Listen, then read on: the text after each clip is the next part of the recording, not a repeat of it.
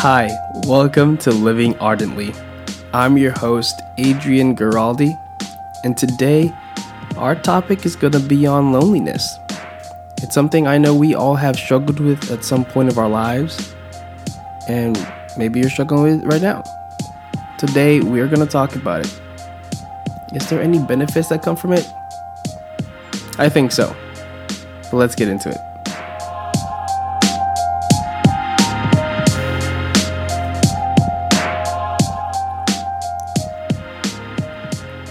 So an idea I had for the first few podcasts was to just reflect or elaborate on some of the old blog posts that I've written on Living Ardently already, and just kind of dive into them a little bit more and reflect on these certain topics. And back in March of 2018, I wrote my second blog post, which was I guess my third official one, but what the topic, which was on loneliness, was called "I'm Alone and It's Okay." In there, I talked about some struggles I was going through graduating college and going into the real world. And during this time of the year is actually something that's very common for those who are graduating to feel lonely, to feel like they're alone because they're experiencing these new things, whether they're going off into the real world or going off into college. Most of the time, they're experiencing these life-changing experiences by themselves, or they feel as if they're by themselves because they're being introduced to a whole new world that they're not familiar with. And so if that's you, I feel for you. I was there too. And if you're not, brace yourself. You may feel those moments at some time during your new life. And so to begin this topic, I kind of thought it would be good to kind of elaborate on just going into the definition of the word of lonely or being lonesome or loneliness, right? So the definition is, according to the Merriam-Webster dictionary, to be lonely is being without company or cut off from others. Also defined as not frequented by human beings, sad from being alone, or producing a feeling of bleakness or desolation. Chances are you're familiar with that bleakness or desolation that comes with being lonely. And it's because we are made for communion. We are made to be in community with other people. That's why we desire to be loved, and we are designed to love. That's what we were made to do. And when we don't have that opportunity to do that with the ones that we do love, that's where the loneliness starts to kick in and makes us feel worse. And whether you're an introvert or an extrovert, you're still designed to love and to love others and to desire to be loved. And so loneliness will still affect you, no matter what. It affects us all. That is why when you leave or graduate or go on to a new job, or whatever the case may be, there's that slight sadness that you will feel, whether it's complete utter despair or just a slight sentimental feeling that comes from that desire of being with people, because whether you like the place or not, or whatever you're leaving, there's a moment that you saw good in it, right? So during this graduation season, it's June right now. Most graduations are over. College graduation season is usually in May, early May, and high school graduation season is usually late May, early June, and that's the time frame where this is being recorded. So I thought it'd be a good topic to talk about, because I had to talk to some of my teens about, how it's going to be about moving away for college and how it's going to be like the culture change and all that stuff, because everything's a lot different when you move away for college. You get the sense of freedom, you feel like you're on top of the world, and then you realize how big this world actually is, and then you feel kind of small. At least that's how I felt.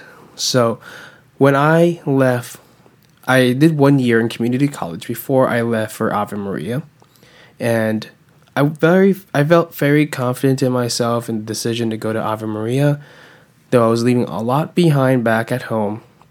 I felt like this was the call, the journey that I was being called to by Christ, so I went for it. But man, when I got to Ave Maria, don't get me wrong, I was super excited. I was super pleased and happy with the university, but I was so afraid at first. Very timid, very shy, very uncharacteristic of me, at least I thought. Being in high school, I became very extroverted, and so I identified as that. And when I went to Ave Maria, my first semester, I felt very shy. I felt like I was when I was in middle school or elementary school, very shy, very timid, wasn't confident enough to go engage in conversation, just letting people come to me. Versus when I was in high school, I was going out there talking to people that I didn't know, like they were my best friends or something like that, or I've known them all my life. Not necessarily the healthiest way of making friends. But I just knew myself to be so extroverted that when I couldn't get to that point, I kind of questioned who I was because of it. So I lived in a 2-person dorm my first year at Ave, and I had a roommate named Mark. He was awesome. He was from New York, so he was just the most friendly, upstate New York. He was the most friendly guy out there, and he was awesome. He was also busy, and he also had friends there at Ave already, so I didn't see him much. I had to kind of just be on my own for a bit. I bought a PS4 at some point, and I just kind of stayed in my room. I kind of sulked in that loneliness. All my friends were back home. And let me get something clear. I made a lot of friends at Ave, but I couldn't still help but feel alone that first semester. I didn't get really comfortable until I think my spring semester there. And it was just because I was so afraid and so reserved and kept myself reserved that I didn't, fully engage myself onto the campus. I was just so afraid because I was so far from what I was used to that I didn't know how to adjust. Come my graduation and going into the real world, now that was a lot different. Very similar though, because I come into this job in youth ministry. I move into a city that I didn't know existed prior to my application, to sending my application here. And I am just terrified of moving up to a place where I didn't know anyone. Now, I had a few acquaintances that I knew from here and there, but nobody I could call a good friend, at least in the 2-hour radius of where I lived. That was probably the hardest thing.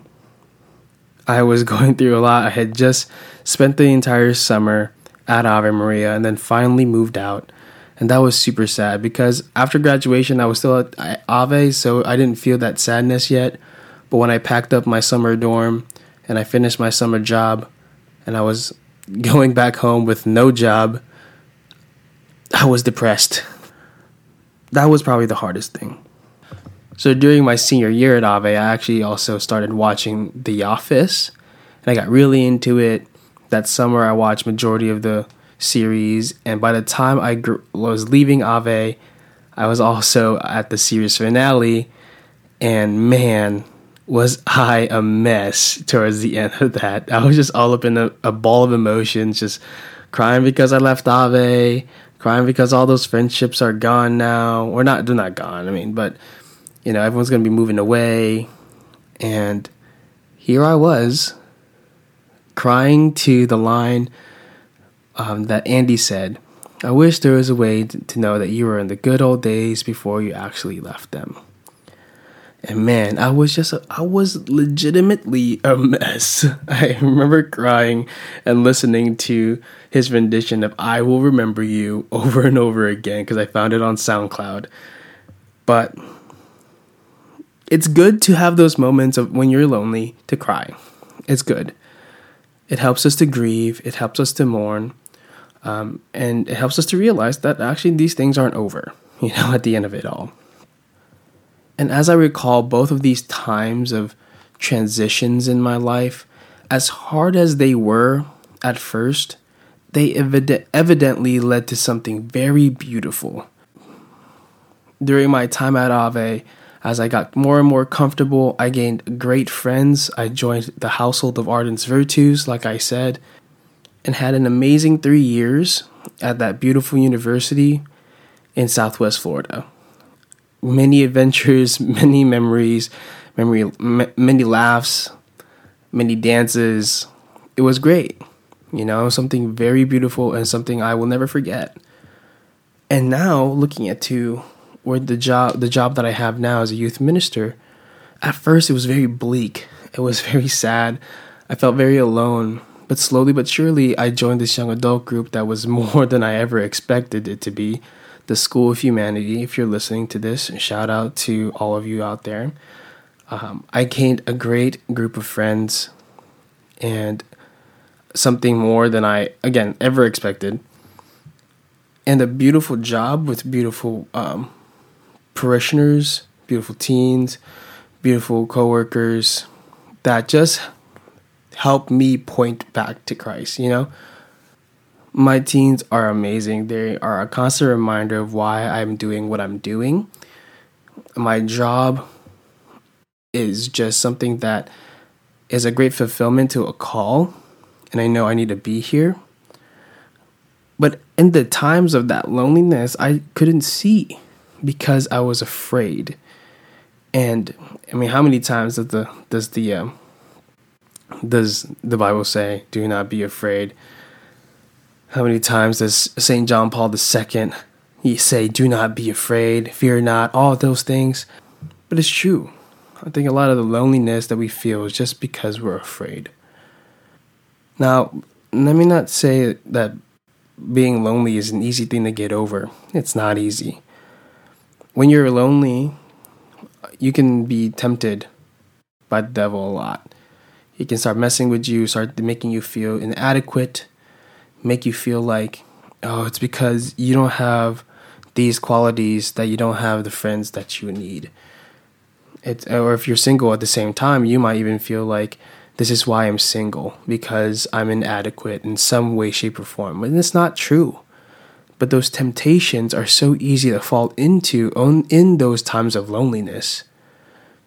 And the thing that I learned is in those times of loneliness, like I said in the first podcast, like persevering and turning it into prayer.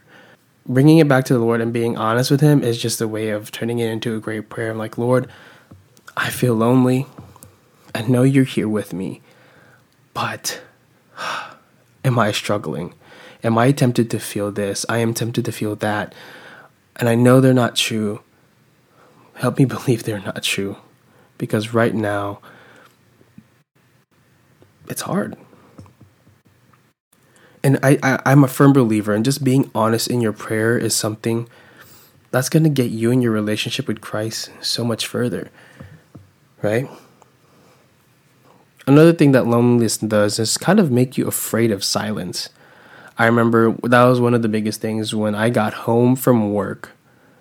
There was this utter silence that made me feel sick because I was so used to just coming home to noise.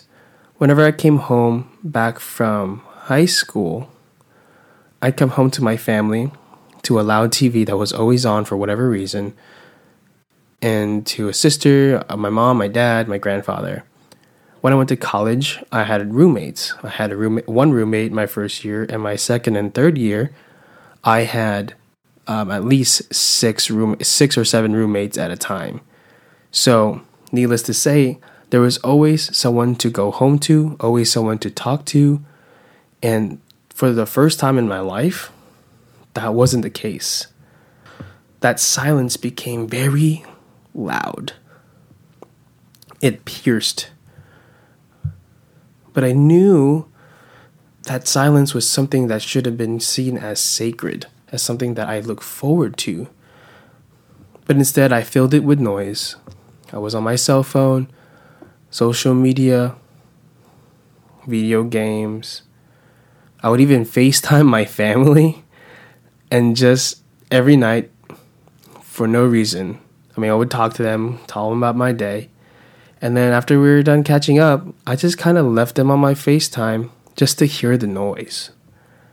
We wouldn't say anything. The TV would just be playing in their background. But that, for whatever reason, that noise comforted me. I was not comfortable with that silence yet. And that for me was the biggest part of loneliness that was so hard for me to get over. Embracing that silence. In that blog post, I quote a quote from not C.S. Lewis, from Mother Teresa, that touched my heart when I was going through this moment in my life. She says, "In the silence of the heart, God speaks. If you face God in prayer and silence, God will speak to you. Then you will know that you are nothing. It is only when you realize your nothingness, your emptiness, that God can fill you with Himself. Souls of prayer are souls of great silence." Again, it touched me at a time where silence was something I was afraid of. But it taught me to kind of look at that silence, that loneliness, and that emptiness as something positive. Because that's, again, what Mother Teresa says. It's at times where Christ, when you realize your nothingness, your emptiness, God can fill you with Himself. That quote had made me understand that loneliness and emptiness that I was feeling was because I failed to abide in Christ.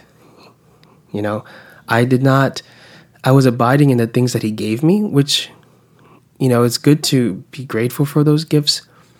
But when you rely on them for salvation, on those people for your salvation, then you're relying on the wrong things. I needed to be relying on Him and on Him alone. I needed to abide in Him and Him alone, and I wasn't. And maybe that's where you are now too.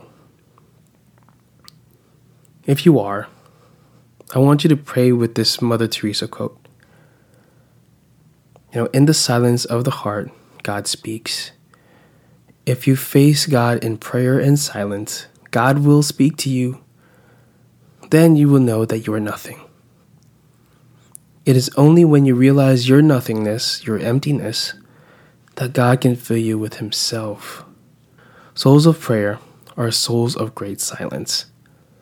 Again, loneliness isn't something we should fear. It is something that we are going to go through, but it's not something we should be afraid of. Easier said than done, I'm sure, I know. But, if you turn this into prayer, if you abide in Christ, you can realize the things that you're trying to rely on might not be Him. When you cry, Christ cries with you. When you feel sorrow, He feels sorrow with you. But know that you don't have to be sorrowful all the time. We are called to be people of joy, the people of resurrection. Let us be that. And silence doesn't negate that.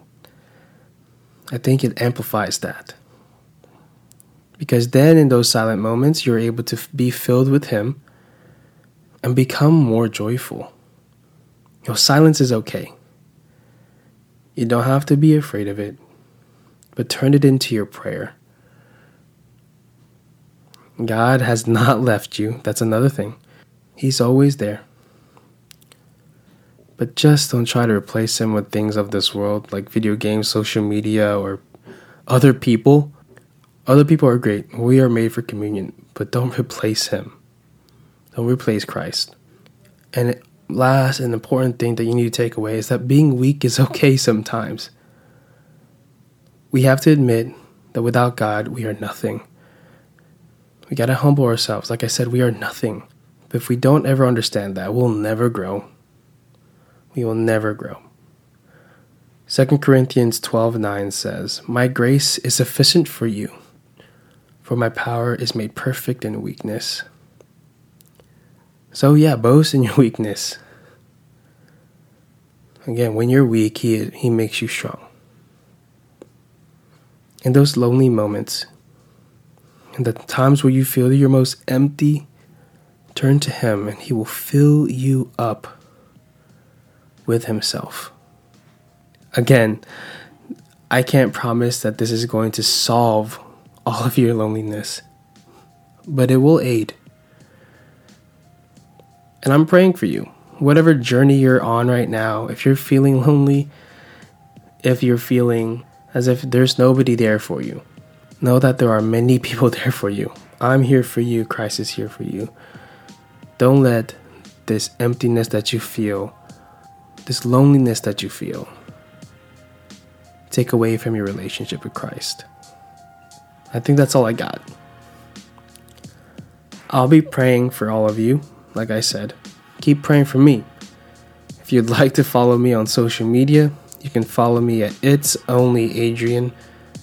Again, if you want to spell my name, just look at the podcast cover. It's on there. But It's Only Adrian. ADRIENNE. I also made an Instagram account for Living Ardently. So if you want to follow that, you can just go at Living Ardently on Instagram and follow us. There, I'll put some behind the scenes stuff. I'm kind of deciding some quotes and stuff like that I get from the podcast, some snippets of the future ones and stuff like that. But that's how it's going to go. So go follow those accounts. Follow me, follow Living Ardently. If you're not familiar with the blog post, go follow the blog at it's livingardently.wordpress.com. Go check it out. If you go to our blog site and read some of our blogs, some of the ones that I've written, I have a friend, Jessica, who writes for us too. But if you read some of the blog posts that I've written, you might get an understanding of what the next few podcast episodes will be on. Like I said, I'm using these as a springboard to podcast to kind of get it on the ground running and see how I like it and go from there. Now, again, this is a whole big experimental project, so bear with me. Again, if I went on a tangent, went all the way which ways, I apologize. I'm getting the hang of it. But thank you for listening, and I appreciate your support. And until next time, keep living ardently. See you next time.